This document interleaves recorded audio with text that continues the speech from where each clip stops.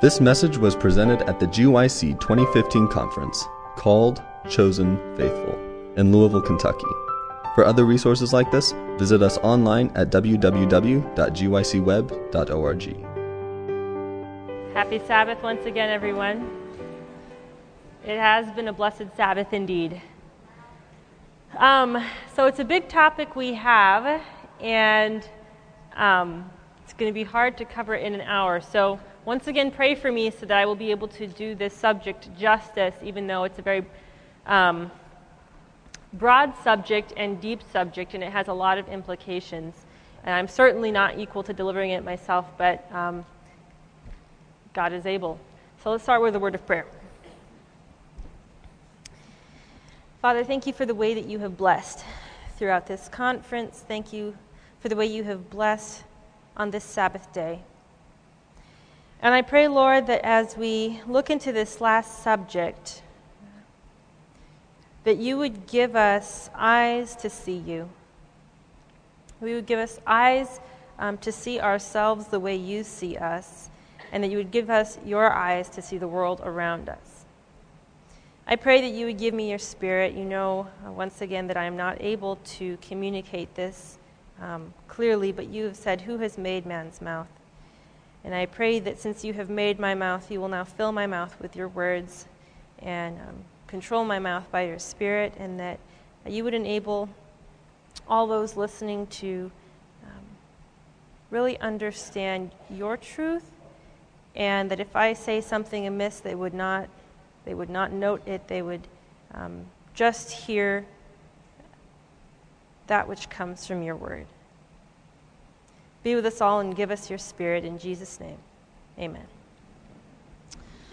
All right, so this is the last in the series. We've been looking at the solution to being lukewarm, how to have that passionate love for God, how to be hot for Him. And in the previous two sessions on Thursday evening and then Friday, we were talking about first faith, and then we talked about the righteousness of Christ yesterday and how that applies to our lives. And I don't think I can emphasize this enough, because the seminar is called Pure Passion. But we cannot gain love simply by fixating on the fact that we don't have enough love for God and that we need to love Him more. Love for Him does not come that way. Love springs up naturally when the right conditions are in place. And so I said yesterday, faith is that soil out of which the plant of love can grow, and the righteousness of Christ is what keeps that plant alive. But I would say that, if I continue on with the analogy, and honestly, I haven't thought of the analogy that much, so if you immediately think of flaws in the analogy, pardon me for that. But if you think of the concept of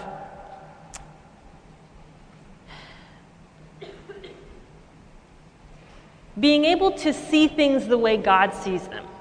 And of course, we are humans, we are not God, we are not holy, holy, holy as He is. And so we naturally view things very differently than He does.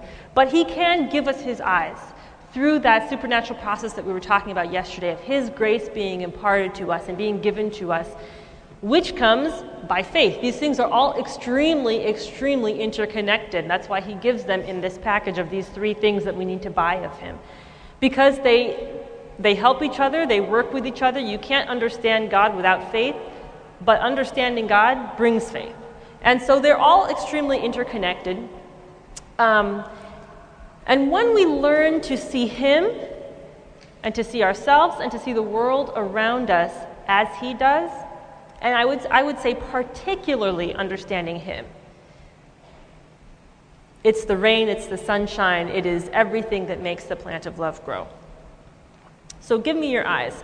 Correcting biased views of God and ourselves and seeing the world through the eyes of heaven.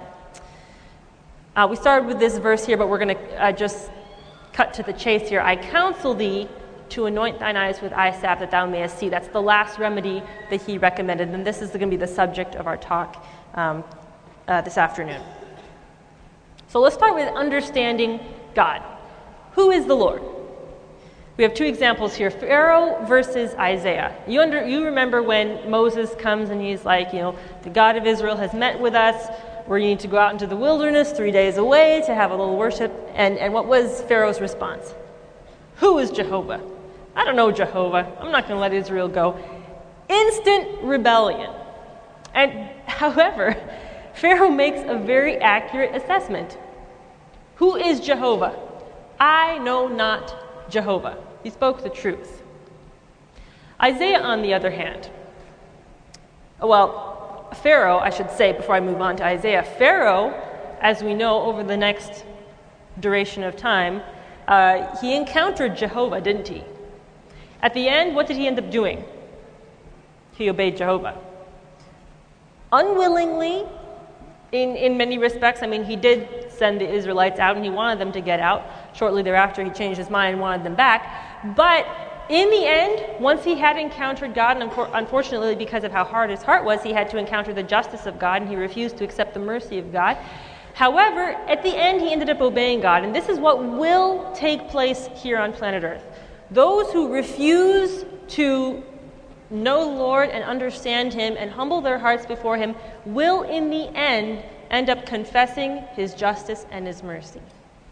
Just and true are thy ways, thou King of saints. That's going to come from both the righteous and from the wicked. Because in the end, when you encounter God, you will obey Him. Isaiah. This is someone that did know the Lord. And we recall the story in Isaiah 6 where he has this vision of the heavenly temple, and he sees God high and lifted up, and he gets a realization of who God really is. And what is his response? Utter humility. Utter humility and falling down before God. But what happens right after that? The coal comes, it's put on his lips, and the comment is made, lo, this has touched thy lips. Your sin is taken away and your iniquity is purged. Am I getting feedback from this thing? If we really know the Lord, it results in salvation. So who is the Lord? Thus saith the Lord, this is Jeremiah 9, 23 and 24. You can turn there if you have your Bibles. Thus saith the Lord, let not the wise man glory in his wisdom, neither let the mighty man glory in his might. Let not the rich man glory in his riches. But let him that glorieth, verse 24, let him that glorieth glory in this, that he understandeth and knoweth me, that I am the Lord, which exercise loving kindness, judgment, and righteousness in the earth, for in these things I delight, saith the Lord. So here's a statement of God. Don't glory in your wisdom, don't glory in your might, don't glory in your riches. The one thing there is to glory about is understanding and knowing me. That I, this is God speaking, that I am the Lord which exercise loving kindness, judgment, and righteousness. Where? In the earth. Now, why in the earth? Why is it that I am the Lord that exercise those things in the earth? Well, it's because of this mess that we have going on down here. And nothing is so clearly revealing the character of God than the way in which He is dealing with this mess down here. And it's going to be the study of the redeemed throughout all ages. So when you have God saying, if you understand and you know me, if you understand and know that I am the Lord which exercises loving kindness and judgment and righteousness in the earth, in the middle of this mess, in the middle of this rubbish, if you know,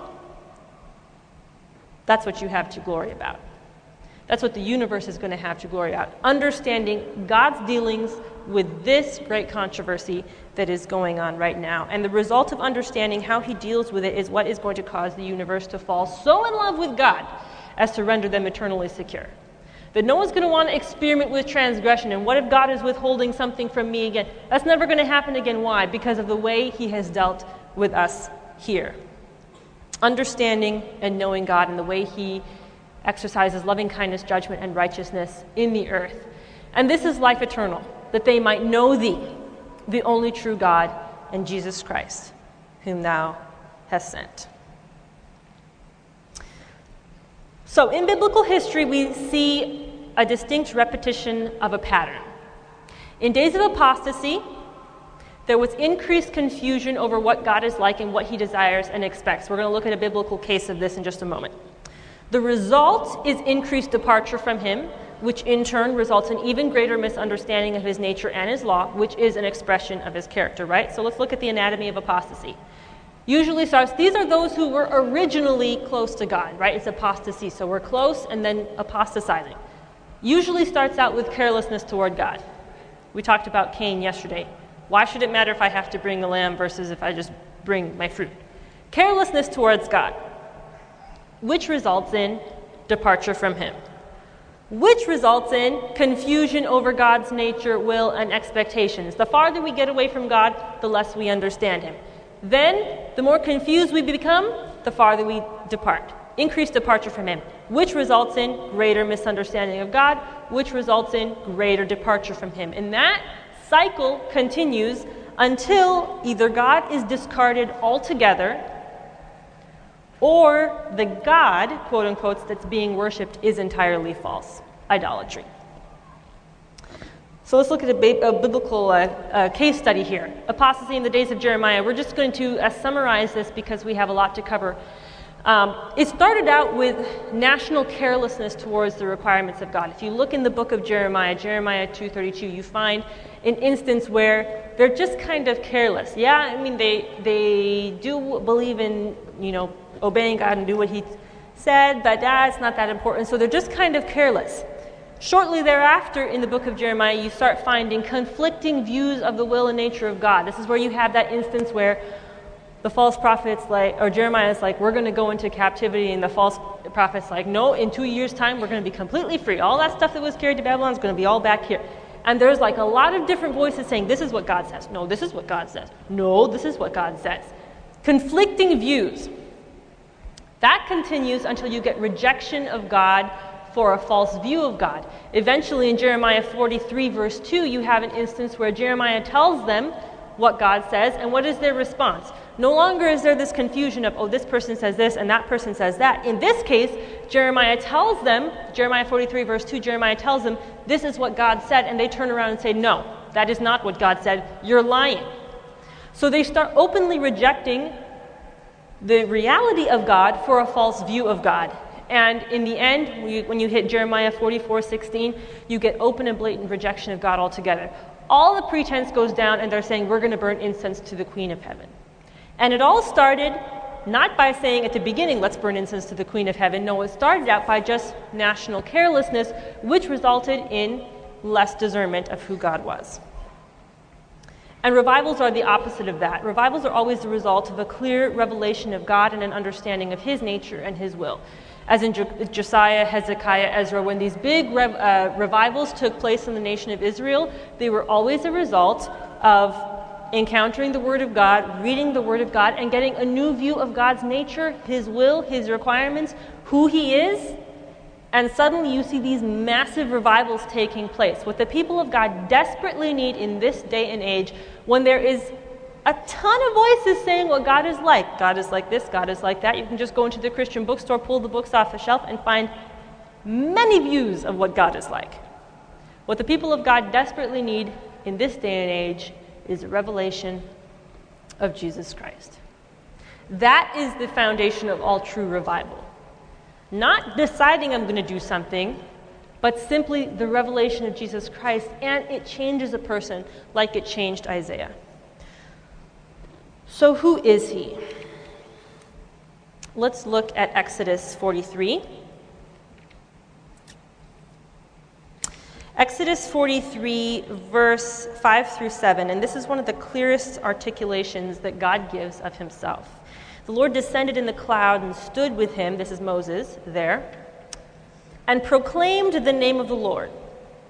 And the Lord passed by him and proclaimed, the Lord God. And I love that right there because it's an actual, when he says the Lord God, it's a repetition and a stronger version. So first he says basically the self-existent one. That's what the Lord means. The self-existent one. But then when it says the Lord God, he adds a amplifying word that means like the self-existent, the mighty self-existent one. The Lord God, merciful and gracious. Before I finish reading that, let me say, all of us have a view of God based upon, hopefully the Bible, but also on our life experience. What our parents were like, what our life experience has been like, and such.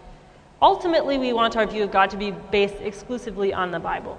But we're all humans, and so all of us have a view of God that has been shaped by, hopefully, the Word of God, and also heavily influenced by our life experience. And so I would say, as we read this and as we talk about who God is, let's try to divorce ourselves as much as possible from whom we assume God to be and who He has been in our experience, who we think, how we think He has treated us, or how we think He has come through or not come through for us, and simply try to listen, just listen for the Word of God. The Lord God, merciful and gracious, long-suffering and abundant in goodness and truth, keeping mercy for thousands and forgiving iniquity and transgression and sin. Now, when you normally see this verse, usually they stop quoting here. But God continued, and that will by no means clear the guilty, visiting the iniquity of the fathers upon the children's children, unto the third and fourth generation. Now, the first half of this passage and the second half of this passage, for humans, don't jive very well. Merciful and gracious, long-suffering, abundant in goodness and truth. We like that idea, although oftentimes our experience kind of fights with it. Keeping mercy for thousands, we love that. Forgiving iniquity, and look at these next two phrases that are right next to each other. Forgiving iniquity and transgression and sin, and that will by no means clear the guilty. There isn't even a period there. It's one sentence, and we're like, keeping mercy and not clearing the guilty? How does this balance? But it comes to one package in God. So let's before we talk about this passage further, let's review three distinct incorrect views of God. And often we can throw in mixtures of these, or we have maybe a weak version of one of these. I'm going to articulate them pretty clearly here, but as you listen to it, think about your view of God, who you really think Him to be in your life, and see if some of these play in. So the three common misconceptions of God. The first is the hipster God, the second is the curmudgeonly God, and the third one is the distant God. What are these? Let's start out with the hipster God. God loves me so much. He doesn't care what I do. He doesn't mind what I think, what I do, who or what I love, or how I entertain myself. I'm His precious child. His ideas change from age to age and culture to culture. He's not particular and just loves me while I live my life. He's my party Jesus. Now, some of you may be like, well, obviously there is some truth. There is some truth to most of these mixed in, but we distort them. For instance, I'm His precious child. That is accurate. However, sometimes what we do is not precious to Him. If a child disobeys and gets severely hurt, is that action, I have a friend, never mind. If a child disobeys and gets severely hurt, is that action precious to the parent? No, the action is not precious to the parent. Is the child precious to the parent? Yes. So there is some differentiation here. But I was going to say, some of what I'm presenting here is perhaps kind of the extreme view, because I want to make it clear how some of these things come into our lives. However, this phrase, He's my party Jesus, I did not make that up.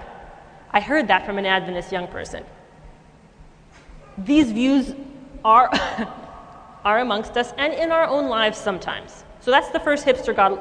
That's the first view, the hipster God. Let's read what God has to say, what the Bible has to say about God, in contrast to what I just read about the hipster God. For the Lord is our judge. The Lord is our lawgiver. The Lord is our king. He will save us. Because it is written, be ye holy, for I am holy. For our God is a consuming fire. But I say unto you that every idle word that men shall speak, they shall give account thereof in the day of judgment. For by thy words thou shalt be justified, and by thy words thou shalt be condemned. Does that sound like a party Jesus? The Lord is in His holy temple. Let all the earth keep silence before Him.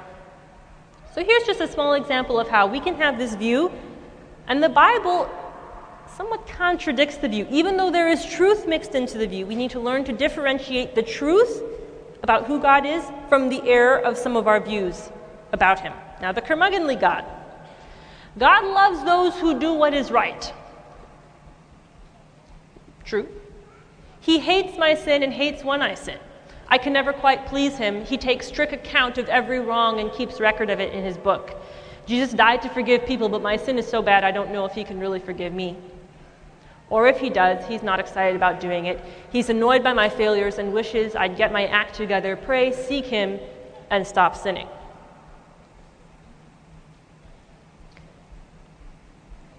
Now, once again, I am presenting these views in pretty blatant language, but I would encourage all of us as we read through these views to really look at our own hearts and see where some of this thinking may be playing in. Maybe not in these words, not this clearly, but where some of this may be playing into our own experience and our own view.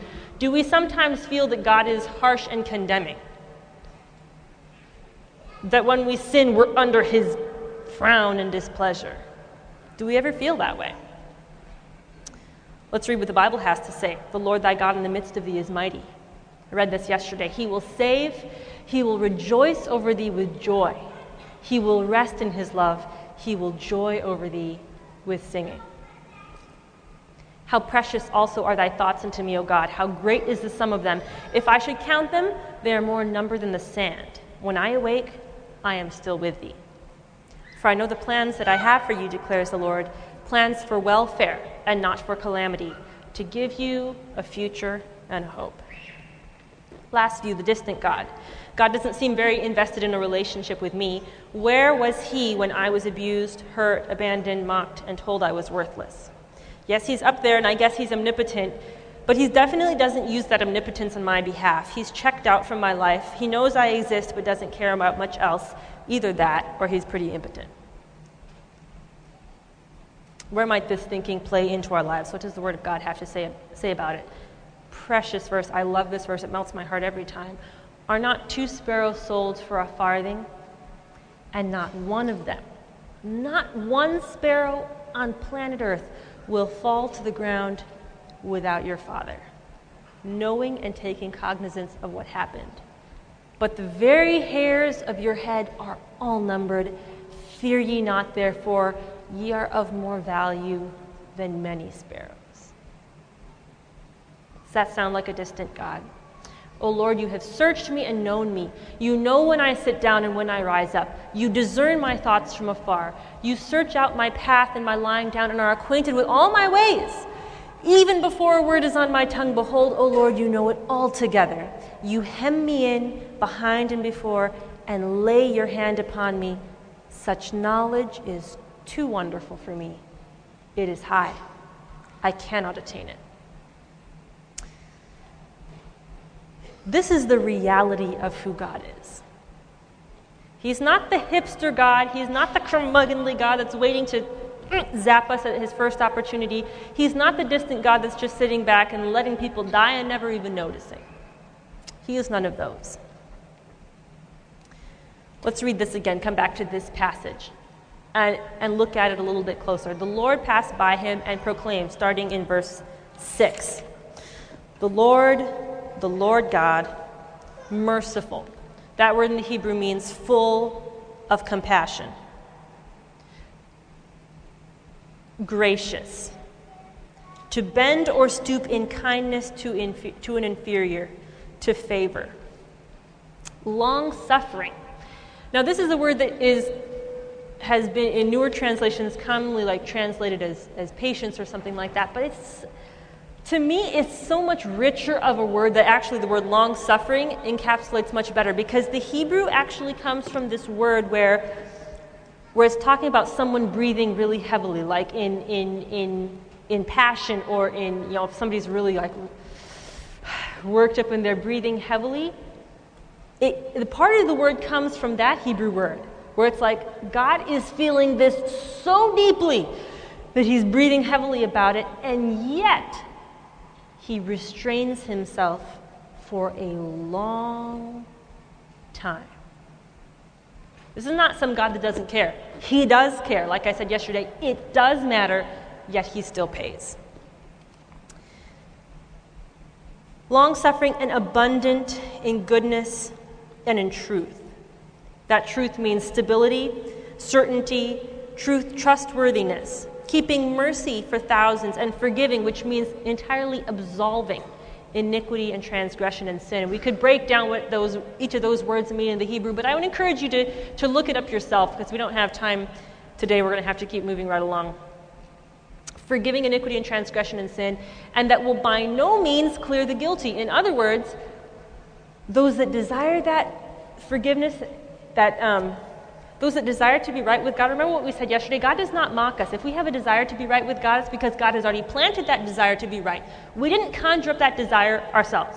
He gave us that desire because he's already drawing us to him so that he can reconcile us unto himself and forgive us all of our sins. And yet, those who refuse to come under that protection and that forgiveness of God that he's longing to draw us into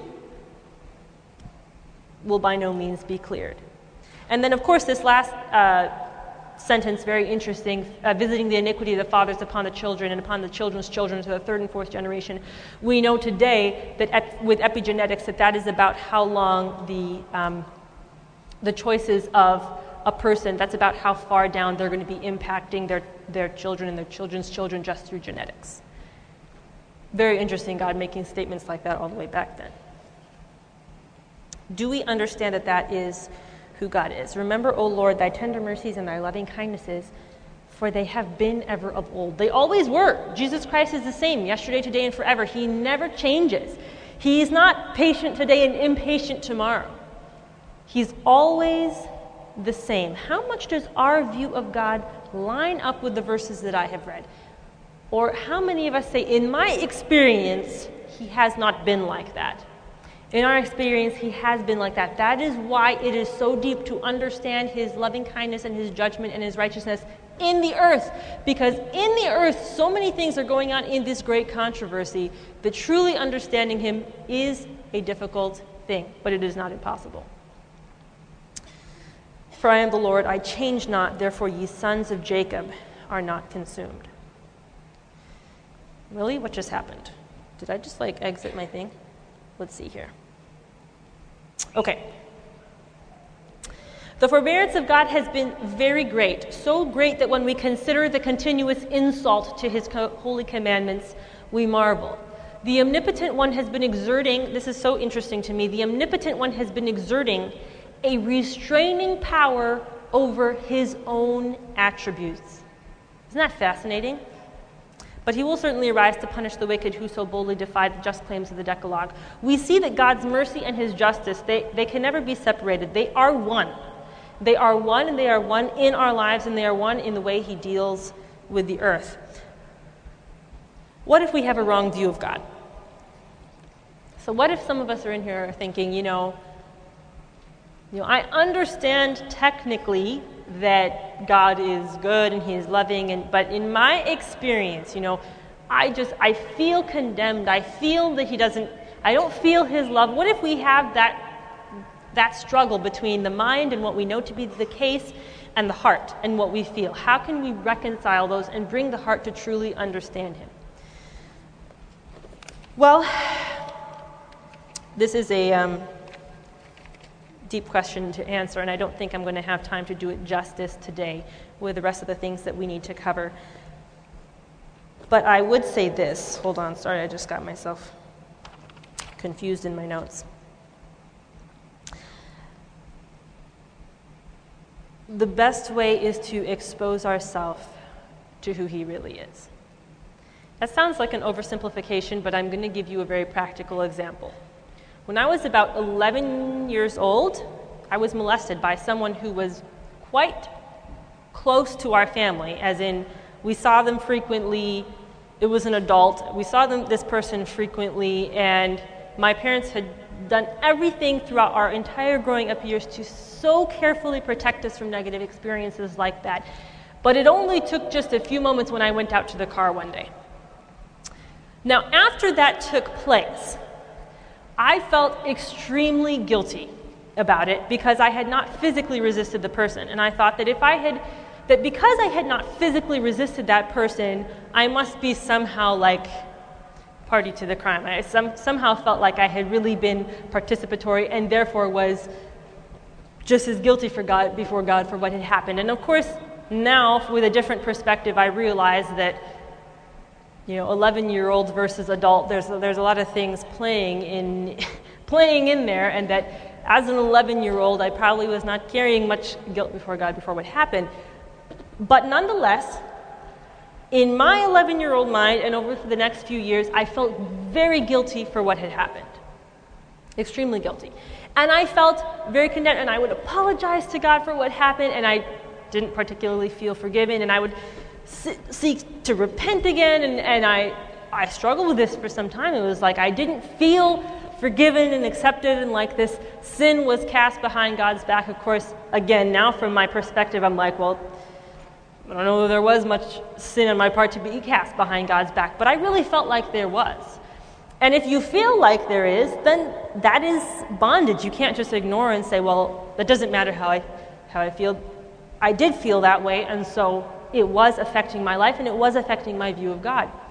Well, around that time, I remember in my devotions I was reading Desire of Ages, and I had read Desire of Ages even before that, before I was 11, but I was reading it again, and this was probably, I don't know if I was 12 or 13 at this point, but somewhere in there.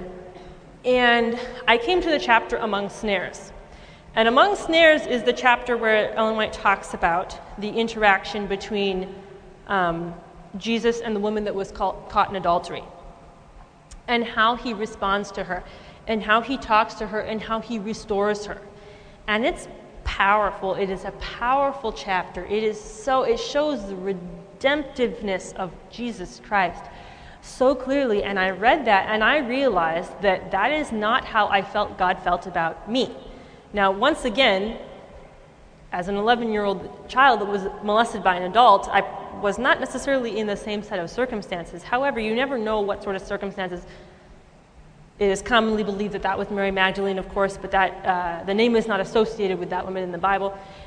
And so I read that, and I realized that my view of God was not like what I was reading here in Desire of Ages. And I was like, man, I must be misjudging God. Now, fortunately, I did come to that conclusion, because some of us are tempted to read that and be like, no, that's wrong, because I feel this way. If we feel differently than the Word articulates about God, we're wrong, not the Word. We're wrong. And I came to that conclusion. I was like, clearly, I'm wrong, even though I feel right. But clearly, I'm wrong. And you know what I did? I read that chapter over and over and over and over again. Actually, for a number of years. Not every day, but I would go back and revisit it very frequently, reading that chapter over and over and over again. And you know what? It changed my view of God. Exposing yourself to the truth. The more negative experiences you have been through, the more you have had a parent who has grossly misrepresented God, or had an authority figure who has grossly misrepresented God, or been through life circumstances that were extremely painful and extremely damaging, and through the way you've dealt with that pain has warped your view of a good God, of a forgiving God, or of a compassionate God, or if you're on the other hand being like, woo, he's my party Jesus, I can do whatever I want. Reflecting back to the Word and submerging ourselves in it over and over and over again. And the more you're surrounded by those circumstances, the more you need to be submerged. The more you are still in that circumstance where that authority figure is still grossly misrepresenting God, the more you have to be submerged. Because you have got to let the truth overcome error in your life. And it may not happen right now. It did not happen the first time I read Among Snares. I was like, oh, praise the Lord. I've been wrong all along. Heart set at liberty. It was not that quick. It took time, but submerging yourself in the truth really does combat error. And it also really helps if you can surround yourself with a loving community that does represent Christ correctly, such as my wonderful family and other people that really played that role in my life. Also, as I was processing and healing from that circumstance. And if any of you who have Statistically, there are a very large number of people in this room who have suffered such things, who have gone through things that have really burned them. If you have, take it from me, take it from my testimony, you can heal. You can come out the other side strong, and then you can use that experience that you went through to minister to other people and to reach them and say, yes, it is a dirty world, but God's grace is greater, and where sin abounds, grace much more abounds. There is freedom and peace in Jesus Christ. Understanding ourselves, moving right along. We're going to have to move very quickly. Okay, what if we feel? So, correcting our view of God. First thing, give me your eyes. Anoint my eyes with eye salve so I can start seeing you the way you are and not the way I think you are. And then anoint my eyes with eye salve so I can see who I am. What if we feel self-satisfied or worthless or guilty or superior or proud or never good enough? No man can of himself understand his errors. The heart is deceitful above all things and desperately wicked. Who can know it? The lips may express a poverty of soul that the heart does not feel. We can easily deceive ourselves. While speaking to God of poverty of spirit, the heart may be swelling with the conceit of its own superior humility.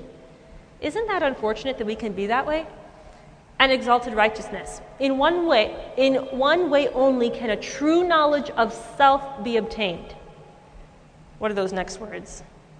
We must behold Christ. It is ignorance of him that makes men so uplifted in their own righteousness. When we contemplate his purity and excellence, we shall see our own weakness and poverty and defects as they really are. We shall see ourselves lost and hopeless, clad in garments of self-righteousness like every other sinner. We shall see that if we are ever saved, it will be not through our own goodness, but through God's infinite grace, the righteousness of this Christ applied to me. The prayer of the publican was heard because it showed dependence, reaching forth to lay hold upon omnipotence. Remember what he was saying? Very simple prayer. God, be merciful to me, a sinner. And Jesus says, I say unto you, that man went home justified. All sins clear before God. Self to the publican appeared nothing but shame. Thus it must be seen by all who seek God, by faith that renounces all self-trust. By faith, the needy suppliant is to lay hold upon infinite power. No outward observances can take the place of simple faith and entire renunciation of self. But no man, listen to this next sentence, but no man can empty himself of self.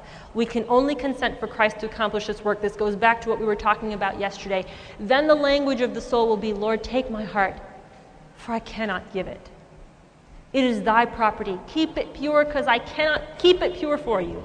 Save me in spite of myself, my weak, unchristlike self. Mold me, fashion me, raise me up into a pure and holy atmosphere where the rich current of thy love can flow through my soul. Will God ever fail to answer such a prayer? No, never. I wanted to talk about this next thing because it talks about I'm going to have to cut something out. I'm trying to decide what to cut out, if I should cut this out or something different. I'm going to move past that. Okay. The essence of understanding ourselves is renouncing our own value. We as humans I was talking to somebody who yesterday who came up after the message. And they were talking about, how I shared my message yesterday for those of you that were here, that when my fiance first wanted to get to know me, I was like, well, why do you want to get to know me? And I felt like if there was something that I needed to have like something like inherently in myself that he really wanted that would justify why he was wanting to come after me. And I have learned through interaction with him that true love never bases its love upon something other than just the preciousness of a person. Love is frankly for its own sake. If I love someone, this is the example I gave yesterday, if I fall in love with someone because they are a fantastic musician, what do I love? The person or the music? The music. And if they ever lose their ability to, play amazingly on the piano, am I going to love them? No, that's a pretty trite example because you can maybe be attracted to somebody originally and then move to a much deeper level of love. But if God loved us because of our performance, what would happen when our performance disappeared? He wouldn't love us. What if God loved us based upon, okay, you see my point. God loves us not because of something. He loves us separate from something. And that is what true love is. It is not loving you because you are this or because you are that, because that is not loving you. That is loving this or that. And if this or that was removed out of your life, I would not love you anymore. True love just focuses on the person. And in return, accepting that love from God means letting go of having to have that inherent value. Our inherent value comes from the fact that He loves, not some kind of merit of ours, but just because He loves us, just because we're His child, as Sebastian says, your belief affects your behavior. Understanding that you are His precious child, that our sin does matter, it does grieve Him, but He pays. The essence of understanding our own selves is renouncing our own value, that I need to be someone, that I need to be something, and rejecting placing our confidence in anything that I can do apart from Christ. And instead embracing our nothingness joined to His fullness. All right, there's a huge amount under this topic of understanding God and understanding of ourselves that I have not been able to say today. I would encourage you really to make it your study, because understanding God and understanding yourself as you relate to Him, because that's the only way in which we have value. He is our Creator, and without Him we could not breathe, we could not speak, we would not exist. Understanding Him and ourselves as we relate to Him is one of the most important studies in the universe. Living in heaven. So this is shifting gears a little bit from the concept of understanding God and understanding ourselves and having that clarity of understanding to having a clarity of understanding of looking at the world around us, looking at our circumstances.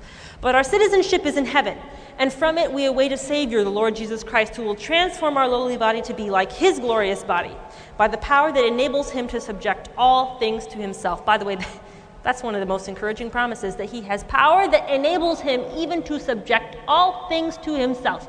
That includes my heart. Glory, hallelujah. Therefore, my brothers, whom I love and long for, my joy and crown, stand firm thus in the Lord, my beloved. Our citizenship is in heaven.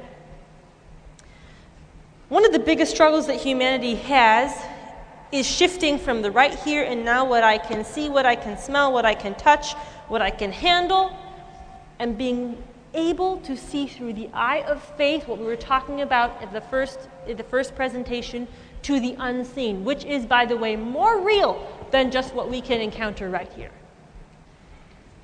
To stop thinking, I need to have it set up for myself here on earth. I need to have that good life here on earth, and recognize that our citizenship is in heaven.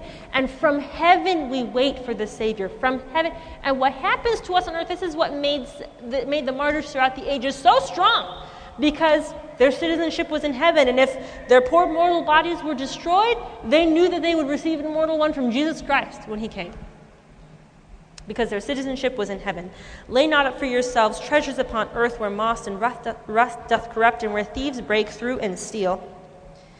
But lay up for yourselves treasures in heaven, where neither moss nor rust doth corrupt, and where thieves do not break through nor steal. For where your treasure is, there will your heart be also. We have we're EMTs. My brothers, all of my siblings are. My sister's also a nurse, and we all have other occupations as well, but we still do it. It's a way to serve our community, to run on our local ambulance. And as Maria was mentioning the other day, Thursday, when she gave her testimony, EMS tends to be a very secular atmosphere.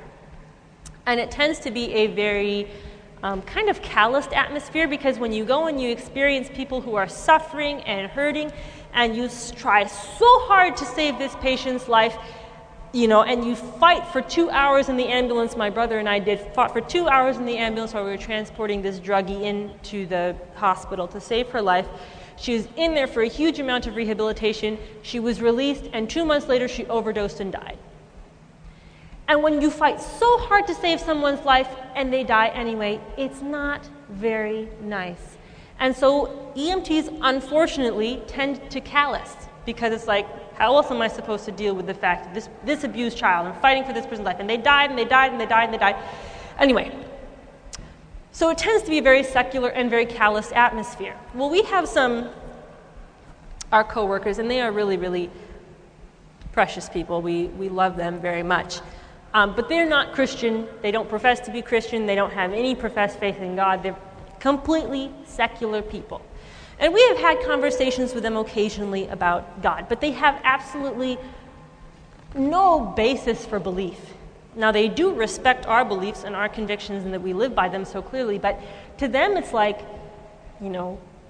why be a Christian? Like they have nothing to base this concept of I would deny myself anything on earth, or I would refrain from this or refrain from that. No concept, because it's just like they're not even sure. How do you know that they're not atheists? They're not going to say, well, God doesn't exist, but they're like, well, maybe God does exist, but how do you know it's a he? Maybe it's a she. Maybe it's a something completely different. Like they have no concept. And I don't think God is a he or she as we understand it anyway, but they just they don't know what they believe and they don't really care.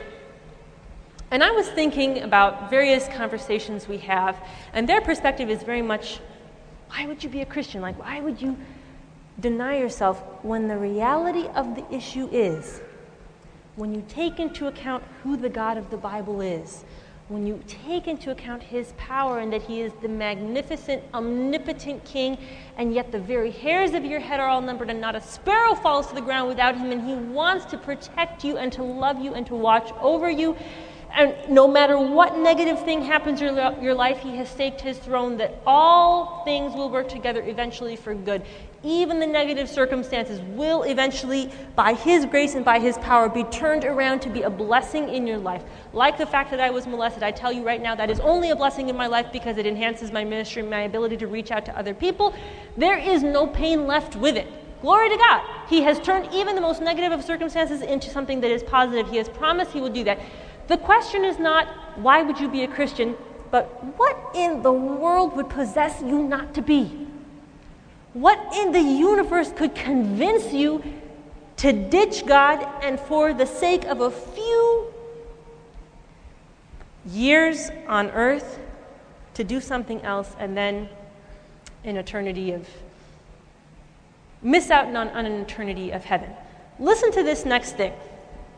This was written by an atheist, and maybe some of you have heard this, but it's good to be reminded.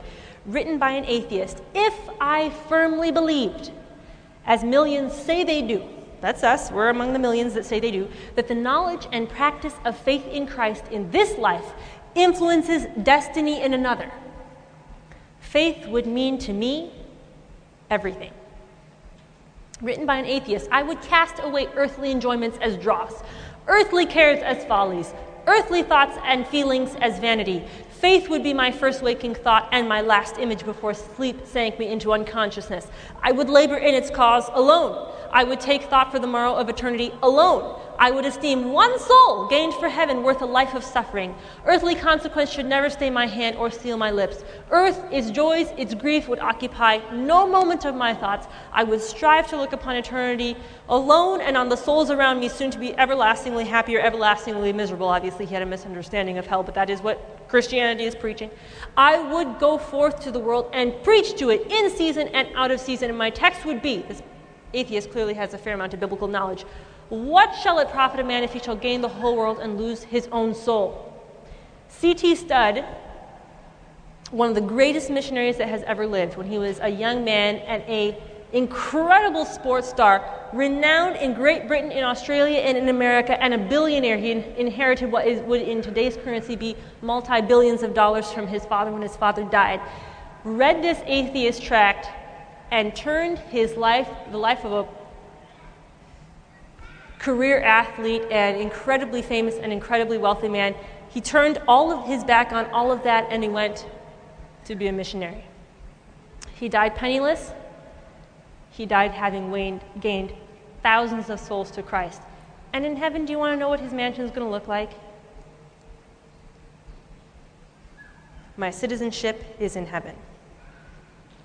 But what things were gained to me? This is the Apostle Paul talking. After he talks about his whole list of earthly accomplishments, he ends by saying, but what things were gained to me, those I counted loss for Christ.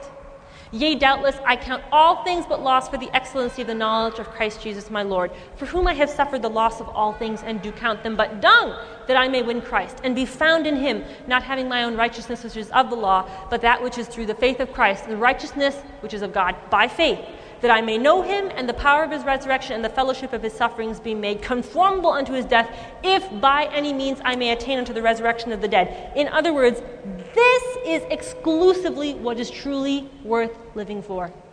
Because 40 years on this earth, 50 years on this earth, even 70 years on this earth is nothing compared to what you can have in eternity.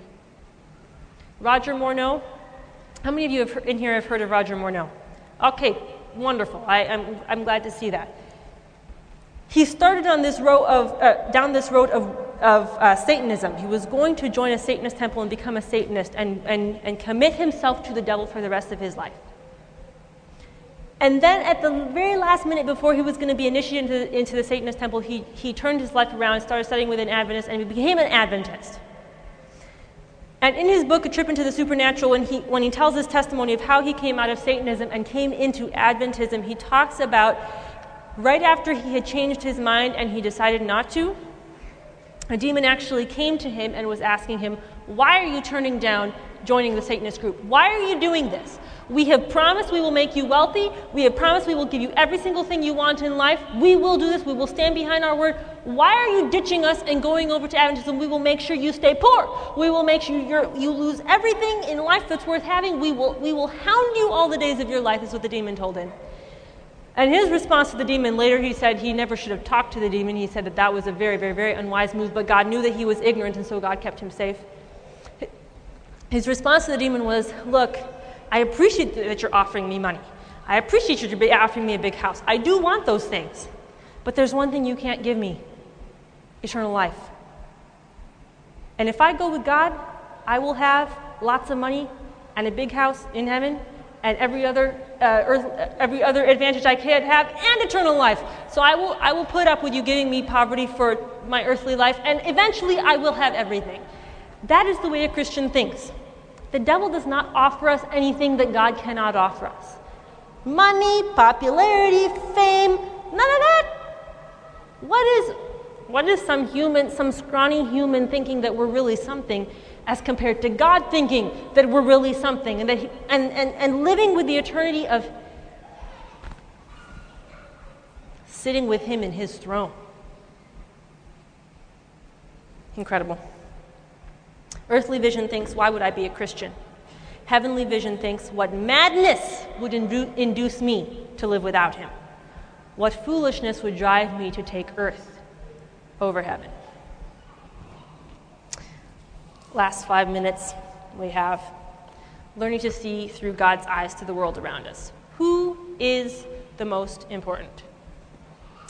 When the Son of Man will come in his glory, and all the holy angels with him, then he will sit upon the throne of his glory, and before him shall be gathered all nations, and he shall separate them one from another, as the shepherd divideth the sheep from the goats. And he shall say to the sheep on his right hand, and set the sheep on his right hand and the goats on his left, then shall the king say unto them on his right hand, come, ye blessed of my Father, inherit the kingdom prepared for you from the foundation of the world. There's all that wealth and everything that Roger Morneau was talking about right there.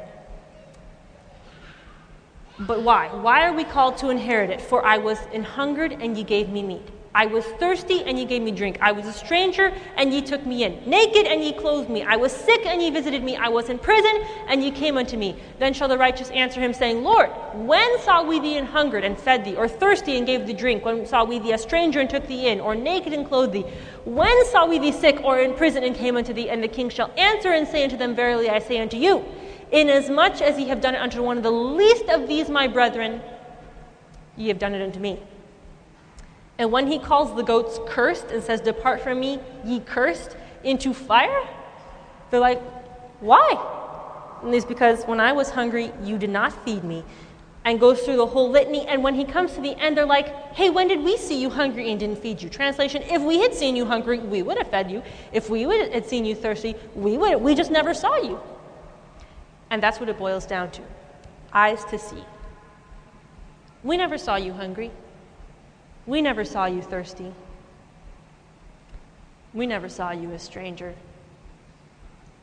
The ones that, on earth, the ones that are the important ones are the rich, the famous, and the powerful. In heaven, the ones who are the most important ones are the weak, the sick, and the vulnerable. Those are the ones whom heaven will pour out for. Christ was the strongest of all. He was above all. And who did he come down for? Who did God choose to sacrifice?